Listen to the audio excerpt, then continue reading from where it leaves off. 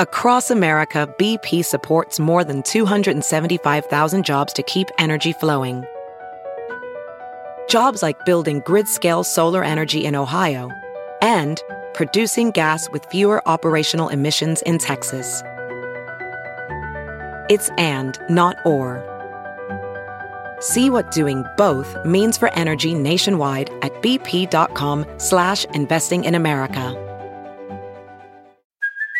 Hey, it's Kaylee Cuoco for Priceline. Ready to go to your happy place for a happy price? Well, why didn't you say so? Just download the Priceline app right now and save up to 60% on hotels. So whether it's Cousin Kevin's Kazoo Concert in Kansas City, go Kevin, or Becky's Bachelorette Bash in Bermuda, you never have to miss a trip ever again. So download the Priceline app today. Your savings are waiting. Go to your happy place for a happy price.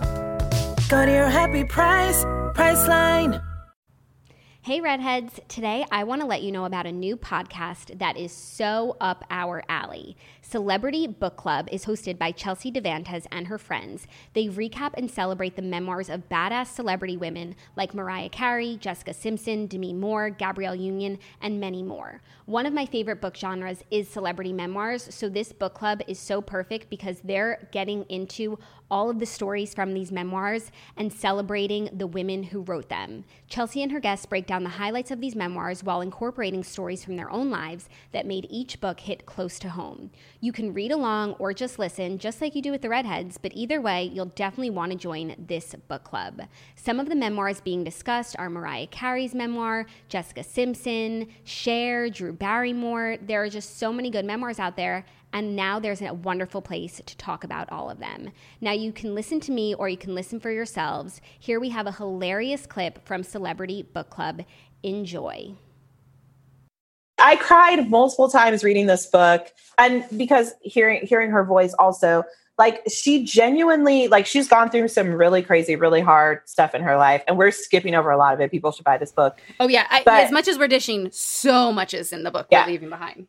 She's telling us about it not because like she's a celebrity and at some point you have to write a memoir. I think she genuinely, I believe, wants to help people with her story. And you can feel that through the whole thing, that she's like, don't make this mistake. Don't do this. And she really is helping people through so many different kinds of things in the way she wrote this book. I totally agree. And this is also why this genre is my favorite genre, because the best of these books are the best self-help book you've ever read in your entire life. Because it's hard to take advice. It's hard to change. It's hard to have seismic shifts. And if you're reading it through the lens of Nick Lachey being a total piece of shit, it's easier to digest and become yours. And just the idea that like the sun will come, so touching. Okay, so it's 2006. She's 25, she's divorced, and she is living it up. She alludes that she dated every single person in Hollywood that she ever wanted to date, and I just love that. I love it. Nick. She also gets her like first own house, which is amazing. And I truly believe every woman should live alone for some period of time and just experience aloneness. And so I love when she like finally gets to have that. And then she fucks every dude in town, which is even better. And I totally agree with you on that living alone part. Nick, meanwhile, writes a divorce album. It's like his big solo move is talking about his divorce. And the songs are about like how much he fucking hates her. And this dude comes over to her house and he's like, Jess, I just want you to hear the divorce album from me. He plays her the songs, making eye contact with her. Is like, and now listen to this hit. Now listen to this song. He's like singing them to her or whatever. He gets to a song where he's literally just like, I hate her. I'm so annoyed by her or whatever. Then Jessica writes in the book, I didn't know what to do. I didn't know how to make him feel better. So I slept with him.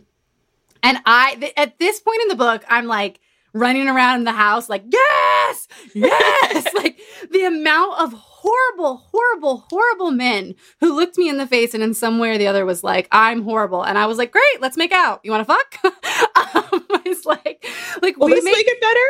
Yeah. Like she wanted to make it better. She didn't know what else to do. And I just loved her for admitting that. And it also made me laugh at Nick Lachey singing to her.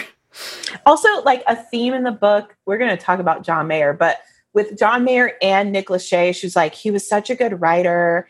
And I just wasn't that as good of a writer as him or whatever. And I will give him, John Mayer is a very good songwriter. Nick Lachey, come on. we're jealous of God. that. Yeah, We're going to have higher self-esteem than looking up to Nick Lachey as a songwriter. I'm sorry. 100%. 100%. Celebrity Book Club is out now. Listen in Stitcher, Apple Podcasts, or wherever you get your podcasts.